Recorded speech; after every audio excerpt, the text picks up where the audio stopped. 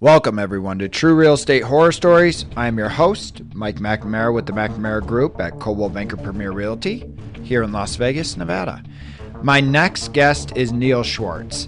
So I'm just going to read from his bio because of how much he's been involved in the real estate industry. So for 25 years, Neil has been on the board of directors. He's been on the MLS committee. He's been chairing the GLVAR Forms Committee, sitting on the Professional Standards Committee, and became a senior instructor on the GLVAR faculty.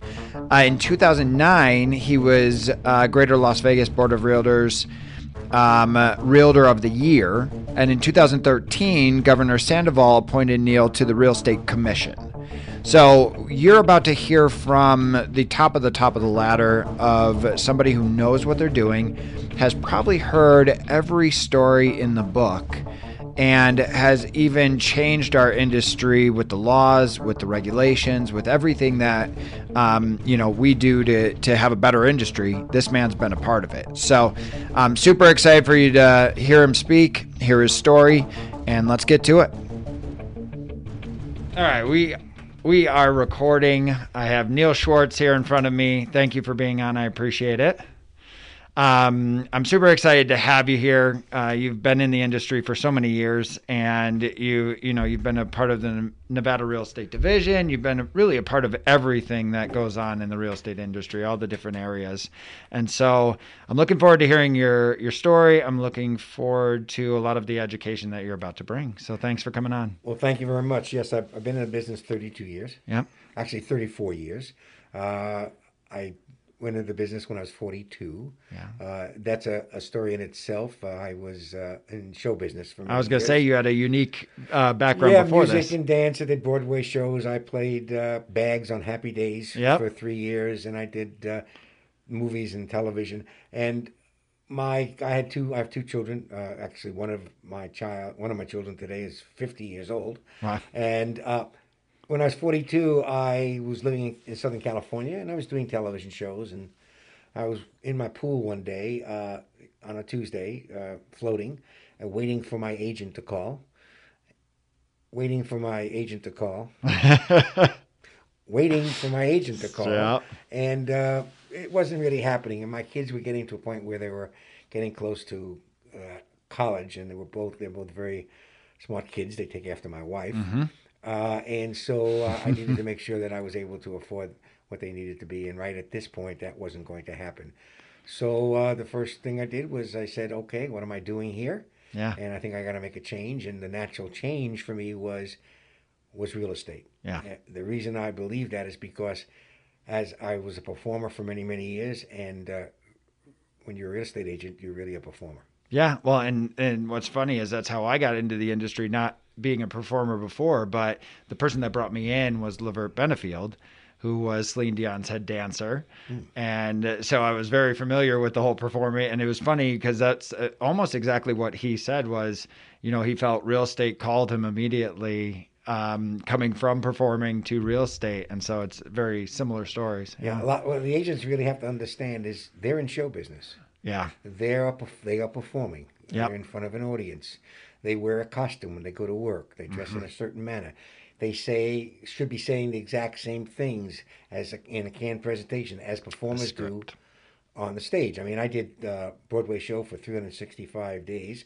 Every day and every night when I did the show, I did the same song, the same dance, told the same jokes, got the same applause, and got paid every week. Yeah. But I said the same thing every single day. Yep. The only thing that changed was the audience. Yeah. So I'm a strong believer in having agents learn the objections that we get in our business all the time in advance and have answers for them. Yeah, I agree. And I think a good agent really takes that to heart. And I know when I got into it, it was 4 years of script building, script practice, objection handlers. We were calling 3 to 4 hours a morning. So, I mean, it's part of learning the trade. Yeah, and I learned early on, I was very fortunate when I got into the business. I did fairly well very quickly. And of course, the management company or the company I was dealing with in California said, oh, you're great. Why don't you become the assistant manager and help us out? Which was a mistake. I should have just concentrated on real estate. But the situation was, I did do that. But in that position, I got the opportunity to go around and listen to different speakers and seminars that were promoting real estate. And I heard them all. Now, this is 30-something years ago. And I got an opportunity to go to a seminar by Mike Ferry. And that's really all it took. I am what I consider a Mike Ferryite. The only reason I stuck with Mike and his ability to make us do great things in our business was he was the only speaker at that time who actually treated our business as a business. As a business. I agree. And unfortunately, a lot of agents don't really understand that. Yeah, I would completely agree. Well, to start with your story, I usually like to give a little bit of, or I'd like you to give a little bit of a background of if you represent, if this is something that you represent, or if this is just a story, but maybe like the price point of the property, or just some detail of that before you get started, and then it's all you. Let me see if I already understand the question. Yep. Repeat that again.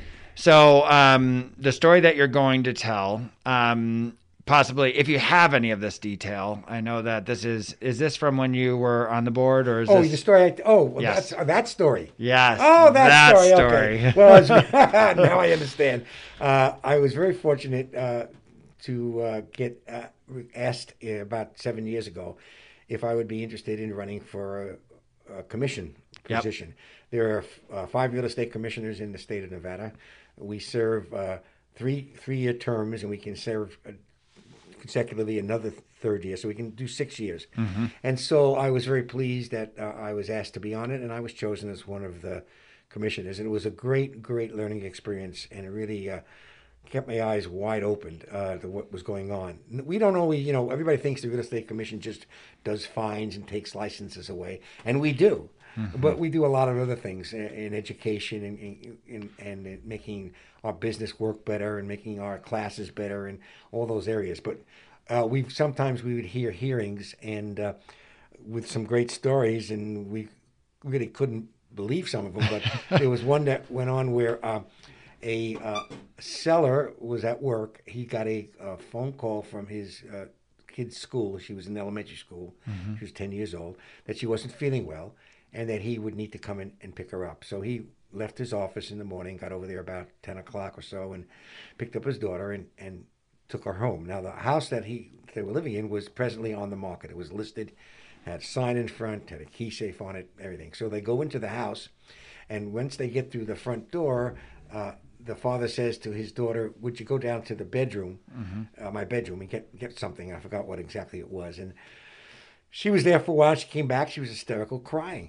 And he said, "What's the matter?" He said, "Dad, there are 2 naked people in your bed."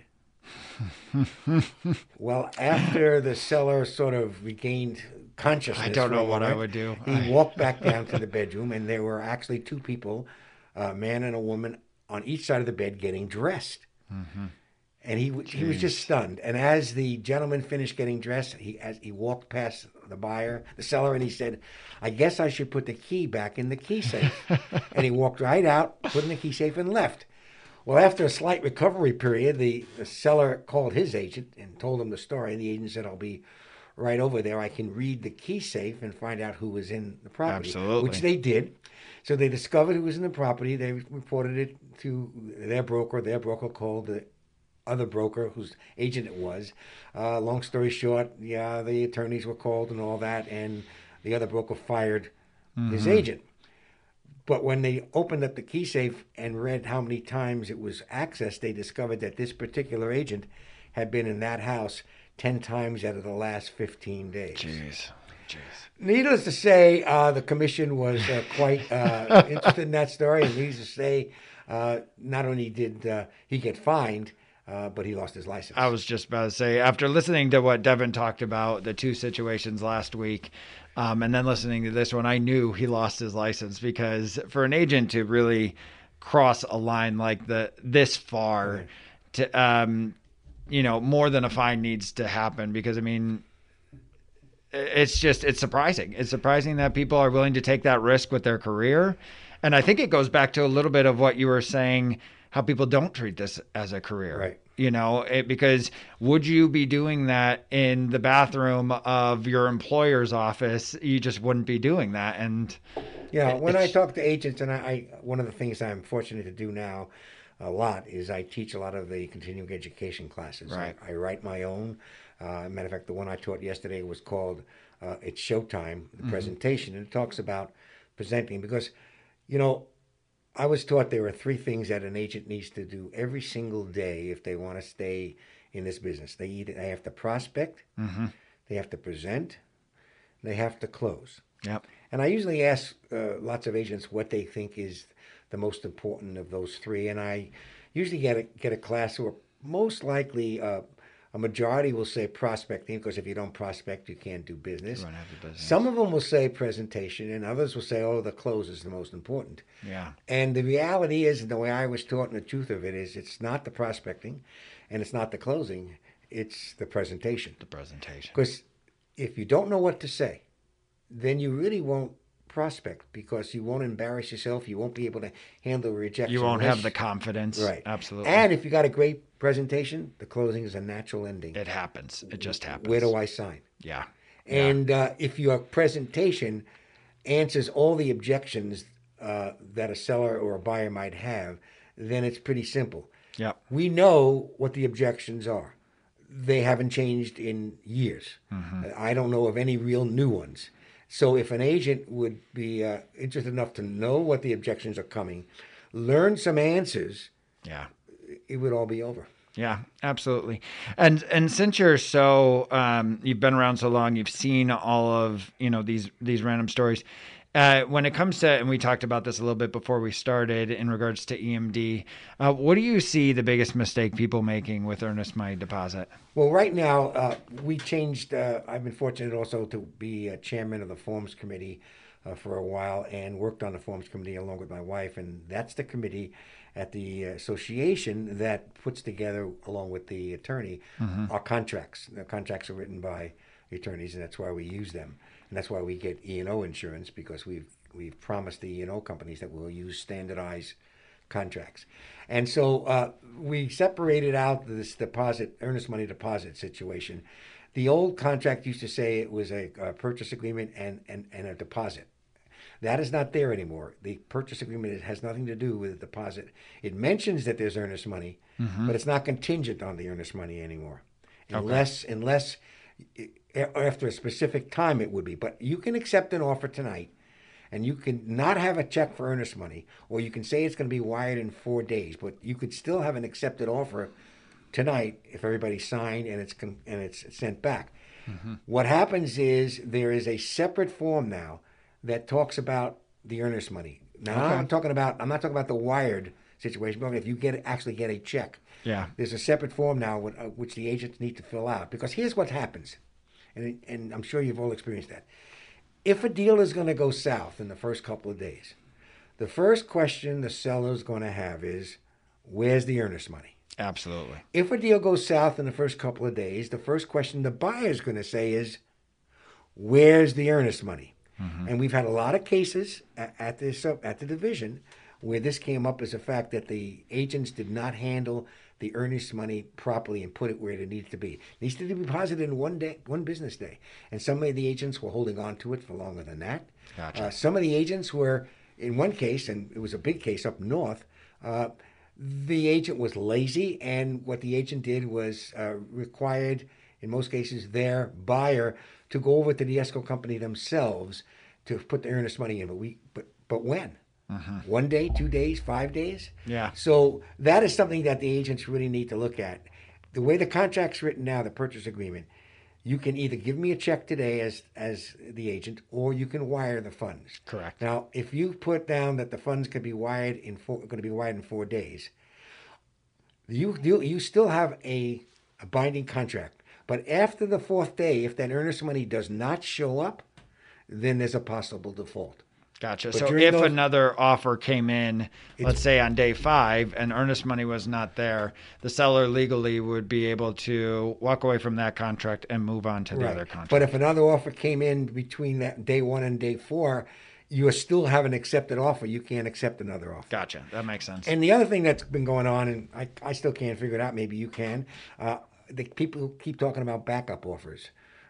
There's really no such thing as a backup offer. I mean, you can say to somebody, hey, listen, if that falls through, let me know and I'll write you an offer. But you can't write an offer today, quote, as a backup offer and put all the terms and conditions and timing in it when you don't know if that's even going to come into effect for a week, 2 weeks, or 3 weeks. Yeah. So backup offers to me don't make any sense. Well, I think, and quote, correct me if I'm wrong, did backup offers really come into play when we were dealing with the crazy market, before the crash, and everybody was putting in these offers and they just wanted an offer in there? Is that what started that, or has it always been a backup offer doesn't really start until after there's one already accepted. Right. When we were in that crazy period, you get 10, 15 offers on a property. Nothing's been accepted yet. And so that's when multiple offers came into effect, and that's when we changed some contracts to be able to make multiple offers. Really very, very good advantage for the seller. Gotcha. And without making sure that there's no problems with that. Gotcha. Because when I first got into the industry, and this was 2009, so the market just crashed, I actually bought my first house, and I got my first house off of a quote backup offer. Levert was my agent. Right. He put it in, and they accepted something else, and they asked if we wanted to be backup, and they came back to me. But what was funny is we still had to redo the contract. Exactly. Because you have to redo all the timelines. You have to redo everything. Exactly. So basically what I tell people is, listen, we have an accepted offer. I've got your information. I will make sure that as soon as, if something happens to it, then I will get back to you. And if your buyer is still available, then let's put together another offer. So that's really what I like to do. I think that's best practices. Gotcha. And that's another thing. We have we have code of ethics, we have a statute, we have administrative code, but we also, I believe, have a thing called best practices. And lots of times we have to look at what we do, and it might not be covered by this law or might not be covered by the code, but is the best way to do our business. Yeah, and I agree. Lots of times judges will look at that too. They'll look at the law and they'll look at the code of ethics too.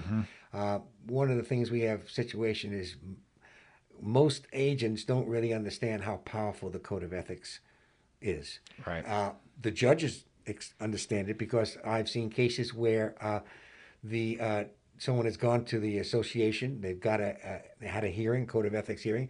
They were found in favor. They had a judgment. The other party wouldn't pay.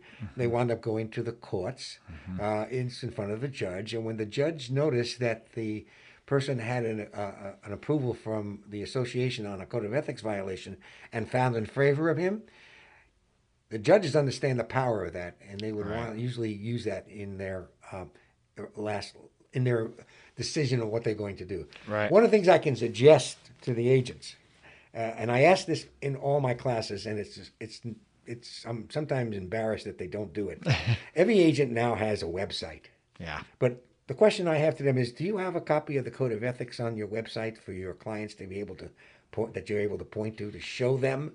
I'm making a note as you're speaking right now because I do not, and I have a custom website, and I do not have that on there, and I should. We should be more proud of it. Yeah. Than we are. It's really an incredible tool for us, and there are a lot of industries that have codes. Yeah. A lot of businesses, nurses have codes, doctors have codes, the IRS agents have codes. A lot of people, even baseball players, have a code of ethics. Yeah. So there are a lot of people understand what a code of ethics, if that's what it's called or whatever it's called, understand that. And if you say to somebody, listen, I will abide by, and this is the way I work, and I have under a code of ethics, but to have it on your website and say, hey, listen, if you're more interested in how you're going to be treated, I have a code of ethics. Here it is, and click on it. Yeah, absolutely. Doesn't cost anything. Absolutely. No, it's going to happen. I'm going to have my developer put it on for sure because it's funny. Yeah, it's just great. And I've never thought about having that on my website, but I think it's a great thing to add. And I think it shows professionalism and it shows that you do pay attention to these items. One more thing around the earnest money deposit, and I think we can call it after that. The part that what I do in my business, and correct me if this is what I shouldn't do, but when my offers get accepted, immediately when I get it accepted, my assistant knows. I hand it in to her, if it's late at night, she'll do it the next morning. And you're talking about an actual check. I'm actually talking about before I get the check, before the wire's done, I take the property off the market and I put it into C status. And countless times I have agents doing the complete opposite. They do not put it into C status until the property has until they've received the earnest money deposit. And that's incorrect. One has nothing to do with the other. Okay. You have on the MLS rules, you need to change that from active, from ER to whether it's contingent within 2 business days. Within 2 business days. It's not the acceptance, and that's not contingent on whether you have the check. If in fact in the contract the check is not going to be there for 4 days, let's say, as a wire. But once you have that, you have an agreement. It's not based on whether you have the earnest money or not. Right. Right. It's a binding contract if it's communicated back. Okay. And that's the other thing agents have to remember, because I made the mistake. Listen, 34 years in the business, I made every mistake. I've made a lot myself. But a deal is not a binding deal until it's communicated back to the other party. Give you an example. I'll just make one up, for instance. So last night I had an offer for my buyer. I got a counter offer. My buyer agreed to the counter, and we signed it, and we dated and we timed it. And it was 11 o'clock at night. I was tired. I went to bed. I didn't do anything more than said, I'll wait till this morning to send it back to the listing agent to confirm the deal. Yep. Well, only to find out that at 12 o'clock last night, another offer came in. They went back and forth. They completed an offer. The buyer got it back and the seller got it back, and they had a binding offer. Mine was not binding yet because I didn't send it back. Because you didn't send it to them. So, and when you send anything, you need to send it in the read receipt, or so they know that you got the deal. Oh, I see. So that you'll know. So if you do the read receipt, you'll know if they've opened the email. Even if they don't even have to open it. There's a read receipt, and there's another kind of receipt, and I have it in a book. I forgot, but when I send it back to the listing agent, I know that it went to his computer. Gotcha. He doesn't have to open it. He doesn't have to even read it. Will be considered, I think, confirmation. Yep, I have that on my computer. Yeah, all the computers can do it. So you Yep. got to get used to doing that and make sure you confirm it back. So yeah. Well, great. Well, I love this. Thank you again so much for your time. You're welcome. And, it was great. If you ever have any other stories that you come across, well, my friend Devin told the 2 best stories. But just let me when the gentleman came down, he told the story about the naked repairman. Yes, he did. And when the gentleman stood up in the back of the room, he had to walk down, because remember, it's a public hearing. Yeah. And when he walked down, the state attorney general, I don't know if Devin mentioned, has to read the factual allegations out loud in front of an audience. There were 250 agents at that particular meeting. Oh my gosh. And we were looking at them, and you could see every one of them mouths just hanging wide open. I can't even imagine. Yeah. And the last thing too, for those agents listening, especially here in the Clark County area, we're in COVID now, so all the commission hearings are done online. But when we go back to live hearings again, agents understand that not only are they welcome to sign up to come to the hearings, they should, but they also can get up to 6 hours of free CE credit. Oh, coming to the hearings. I did not know that. Okay. So you can get ethics, you can get agency, you can get broker management, and legislative law. Oh, that's great. great. If you stay 3 hours in the morning, you get 3 hours. If you stay the whole day, you get 6 hours, and it's free. So yeah, and not only is it free, but it's also, if you come across some of these stories, I'm sure there's other ones, it's going to be very entertaining. And that's the way I learn. That's why I did this podcast. It's how I teach my agents, is from experiences that I've had, what I've changed in my business because of those experiences, and what I've learned from other stories and stuff like that. So, great. Well, thank you again, Neil. Thank you I for appreciate it. Me. I appreciate it. Hope you invite me back. Absolutely. Absolutely. Thanks again. Thank you for listening. And if you're a real estate agent and you have your own true real estate horror story, please email us at the email in the description, and we'd love to have you on the podcast. Have a great day.